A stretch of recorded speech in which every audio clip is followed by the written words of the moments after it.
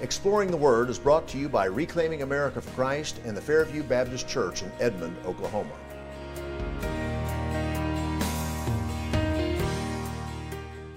What exactly is faith? Oftentimes we kind of liken it to a feeling or to an emotion or perhaps just hoping for something really hard. That's not what faith is. This is Pastor Paul Blair. Thank you for joining us for today's edition of Exploring the Word. And if you have your Bibles, you can turn to Hebrews chapter 10. We'll be looking at verse 38 as we are going to be continuing this short series that the Apostle Paul preached on Habakkuk 2:4.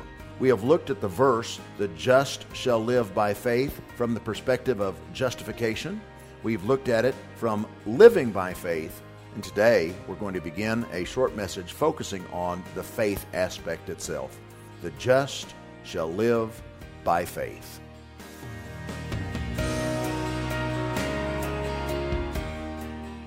We welcome you to the radio ministry of Fairview Baptist Church in Edmond. We invite you to join with us for today's Exploring the Word. Here's Pastor Paul Blair.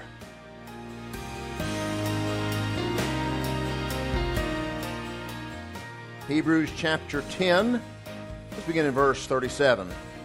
For yet a little while, Hebrews chapter 10, verse 37, we'll read down through verse 6 of chapter 11. For yet a little while, and he that shall come will come, and will not tarry.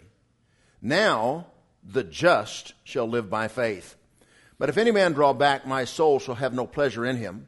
For we are not of them who draw back into perdition, but of them that believe to the saving of the soul. Now faith is the substance of things hoped for, the evidence of things not seen. For by it the elders obtained a good report, or pleased God.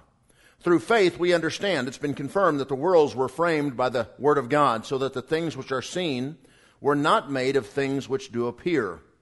By faith Abel offered unto God a more excellent sacrifice than Cain, by which he obtained witness that he was righteous, God testifying of his gifts, and by it he being dead yet speaketh.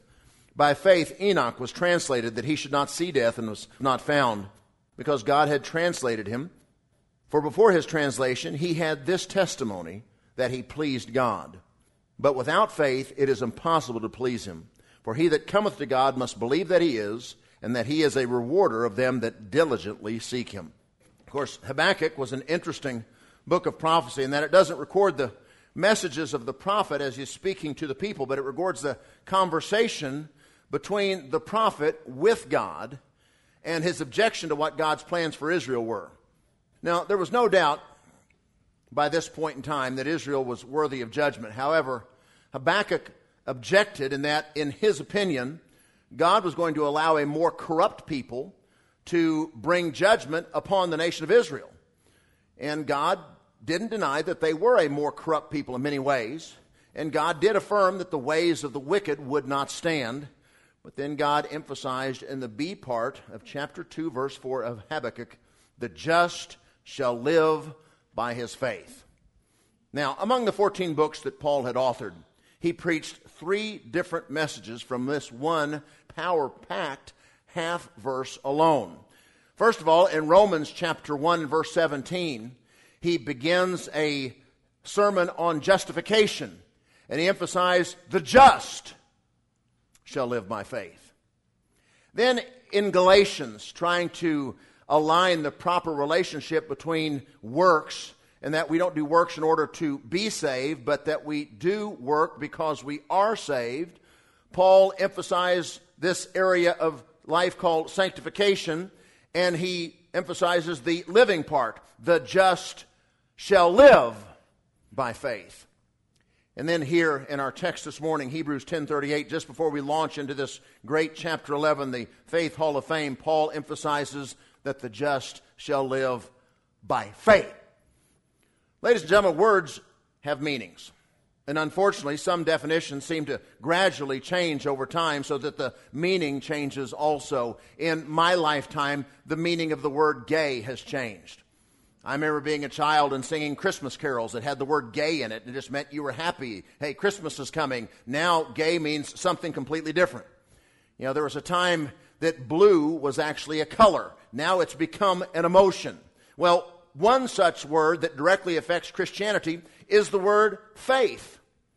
Now, folks, we've allowed the scientific community through the years to incorrectly shape the argument of what is truth as to be held in debate between the facts of science versus the blind faith of religion. Now, that's how they have shaped the argument incorrectly, so please pay special attention this morning.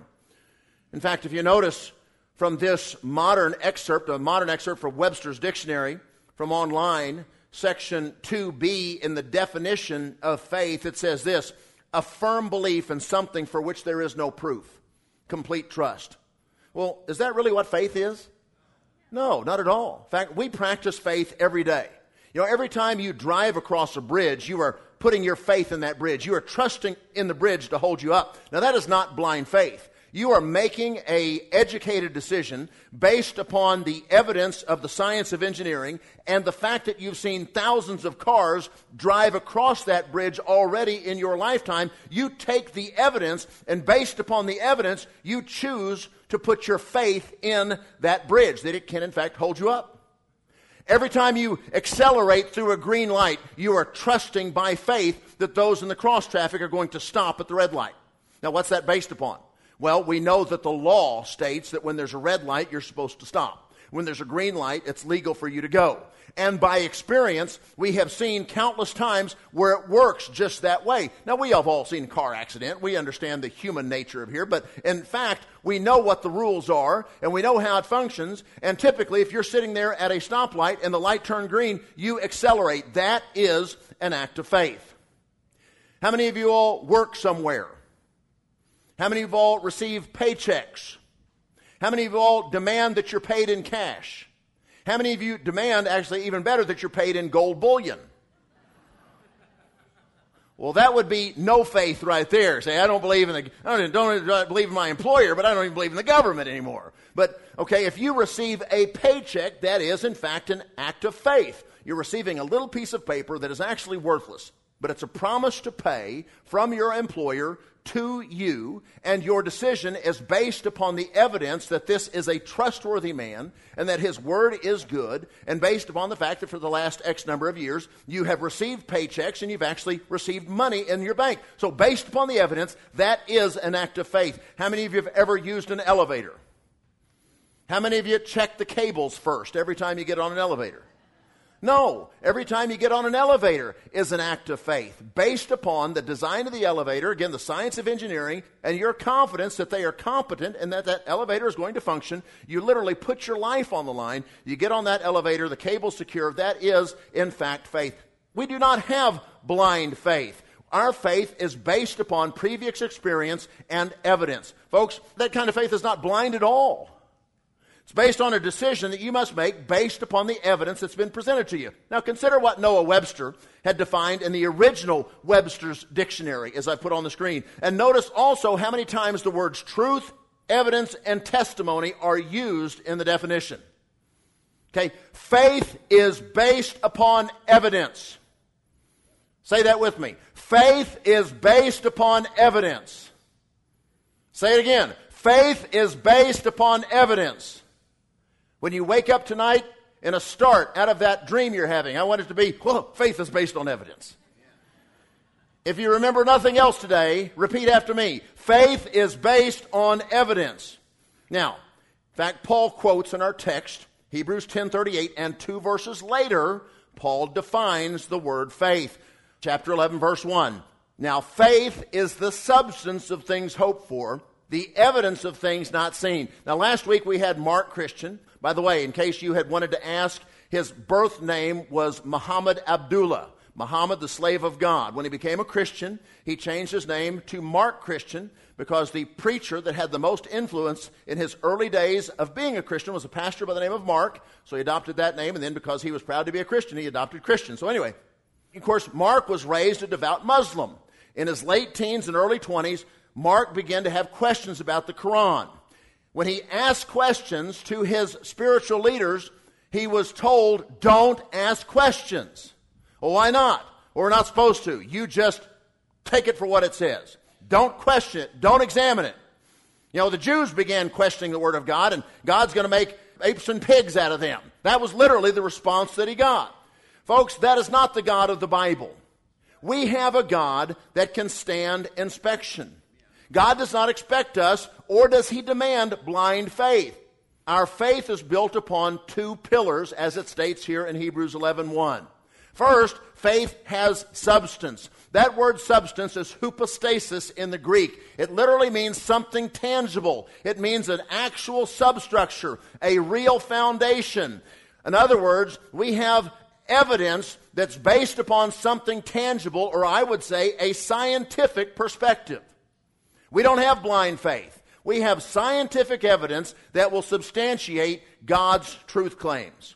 Now, it also goes on to say, faith is the evidence of things not seen. Now, that word evidence is the word elektos, and it's a legal term that means evidence that is sufficient to demand a conviction. It means proof, as in an oral testimony that would be given in a court of law. Again, this is not scientific evidence, but it is legal evidence that would be legitimately allowed in a courtroom. And ladies and gentlemen, I want to point out here before we proceed in the concluding part of this message that God has always proved himself overwhelmingly to man with the use of substance and evidence. Consider in the book of Exodus, as God was preparing to lead the people of Israel out of captivity. In Egypt, God demonstrated visually his power with 9 successive plagues that were poured out on Egypt, and on Egypt alone. It was amazing. All of these visual plagues. The Nile River turned into blood. Was that something that was substantial? Was that something tangible that you could measure? Absolutely. Flies, locusts, hail that fell from heaven yet burned when it hit the ground.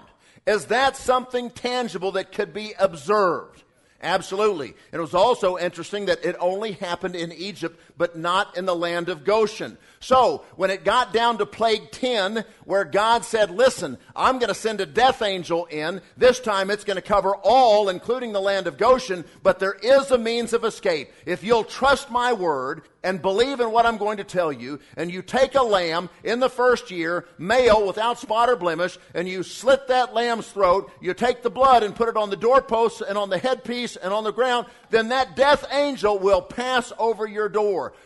Was it blind faith that compelled the Jews to trust God? No. They had ample evidence, and in obedience they did, in fact, trust God. All right, let's look at another example. At the Red Sea, here they were, backs against the wall, hemmed in by the wilderness, and you have the Egyptians here. Looks like a bad day, doesn't it? All of a sudden, the pillar of fire interceded between the Jews and the Egyptians. Now, if you're a Jew, you're saying things are looking up. But is this blind faith at this point in time? No, it's observable. They could see the hand of God working. And then Moses lifted up the rod and the Red Sea divided. Again, they could see the hand of God working. Then they, in faith, based upon what they get. Folks, are you listening? This is not blind faith.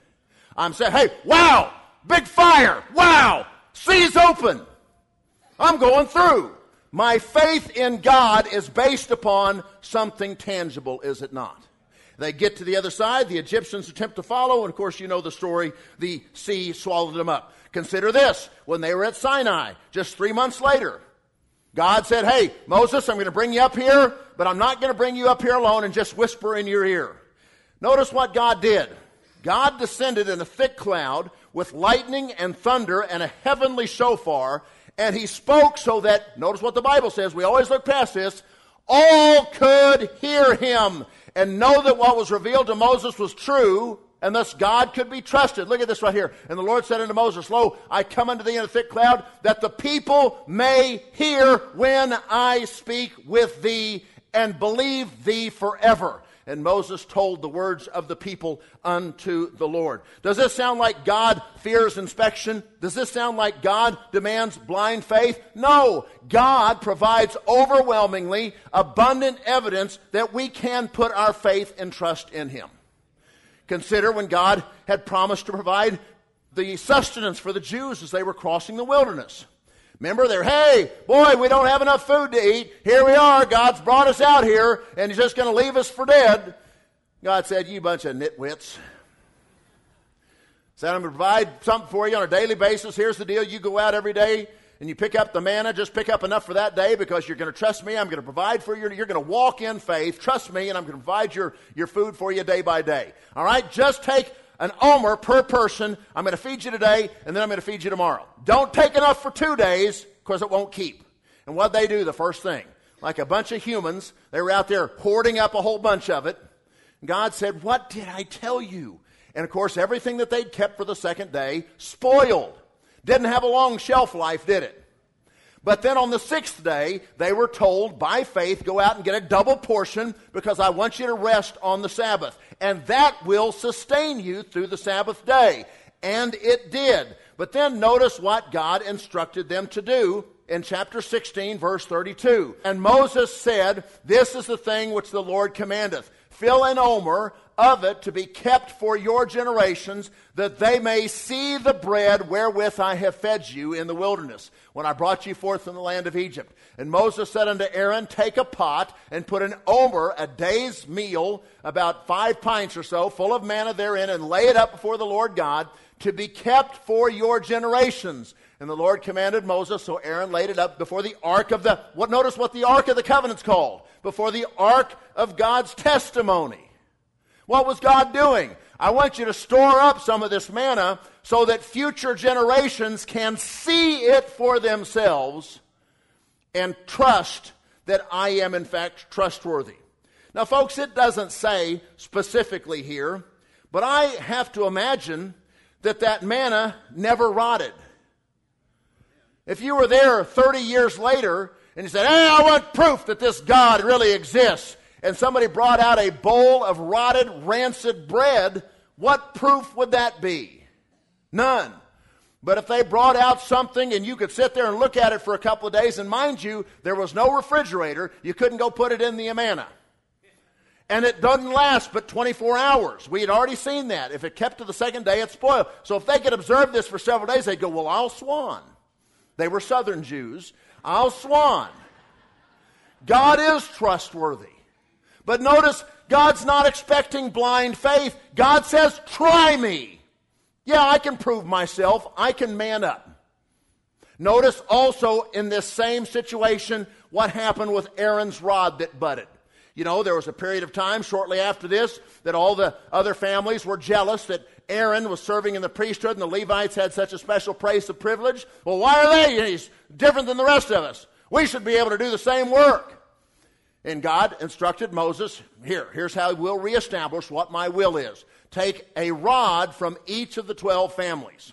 A rod is a walking stick. It is a stick of defense. It also serves as a scepter of leadership. Take a rod from each of the 12 families and write the name on the rod. So they had the tribe of Judah written on one, tribe of Benjamin written on one. And for Levi's tribe, write the name Aaron, since that's who I've chosen, God said, to represent me in the temple or in the tabernacle. Now, bring those 12 dead sticks into the tabernacle overnight. And then I'll reveal who I'm selecting the next day for all to see. You know the story. They did that, and the next day they came out, and number 17 says this, and it came to pass that on the morrow Moses went into the tabernacle of witness. Tabernacle, get that? Of witness, as in testimony, and beheld the rod of Aaron, for the house of Levi was budded, and brought forth buds, and bloomed blossoms, and yielded almonds. And Moses brought out all the rods from before the Lord unto the children of Israel, and they looked and took every man his rod. And the Lord said unto Moses, bring Aaron's rod again before the testimony, to be kept for a token against the rebels. Thou shalt quite take away the murmurings from before me. So this dead stick produced blossoms and produced almonds overnight. Is that a miracle? Yep, I'd say so. But it also said, take the stick back in there and keep it there so you can bring it out anytime there's a question for future generations. Now, folks, again, it doesn't say specifically, but I think it's reasonable to conclude that stick kept producing almonds. What good would a dead stick do in 20 years? Here, let me bring out proof. Here, God shows that Aaron's the man. Well, it's a dead stick. What's so special about that? I believe that that thing kept producing almonds over the future years. Here's the point. God doesn't expect blind faith. God gives evidence that demands a verdict from us. Faith is the substance of things hoped for, the evidence of things not seen. In John 5, we see the account of Jesus just north of the temple at the pools of Bethesda during one of the feast days. There he finds an impotent man, a man who couldn't walk. And he healed him on the Sabbath day. And amazingly, the Pharisees didn't rejoice in this great miracle. They condemned Jesus as being a sinner because he told the man to roll up his bed mat and carry it on the Sabbath. Now, in response, Jesus declared his deity. He declared his oneness with God. And he claimed that everlasting life came from believing in him. But he didn't just stop there. He didn't say, just take my word for it. He said, consider the evidence as if he was a prosecuting attorney in a court of law. And Jesus pointed out 4 witnesses to testify on his behalf. The first testimony was the Scriptures. He says, hey, you take a look at the Scriptures. They talk about me. And they did. Think about it. We've talked about this on countless occasions. And by the way, you should know all of these things like the back of your hand. You know, when I was visiting with this young Muslim boy a week ago last Sunday night with Mark Christian, as we were dialoguing and asking questions of each other, you know what his question was of me? He said, but Paul, there's no place in the Bible where Jesus claimed to be God. I said, oh yes. And I was able to share with him multiple accounts, not where others said, hey, he is God, but where Jesus himself claimed to be God. Can you do that? You must, if you're going to be adequately equipped to go out and engage the culture in which we live. Folks, that's the point. Preaching is not just here to kill 40 minutes of Sunday morning.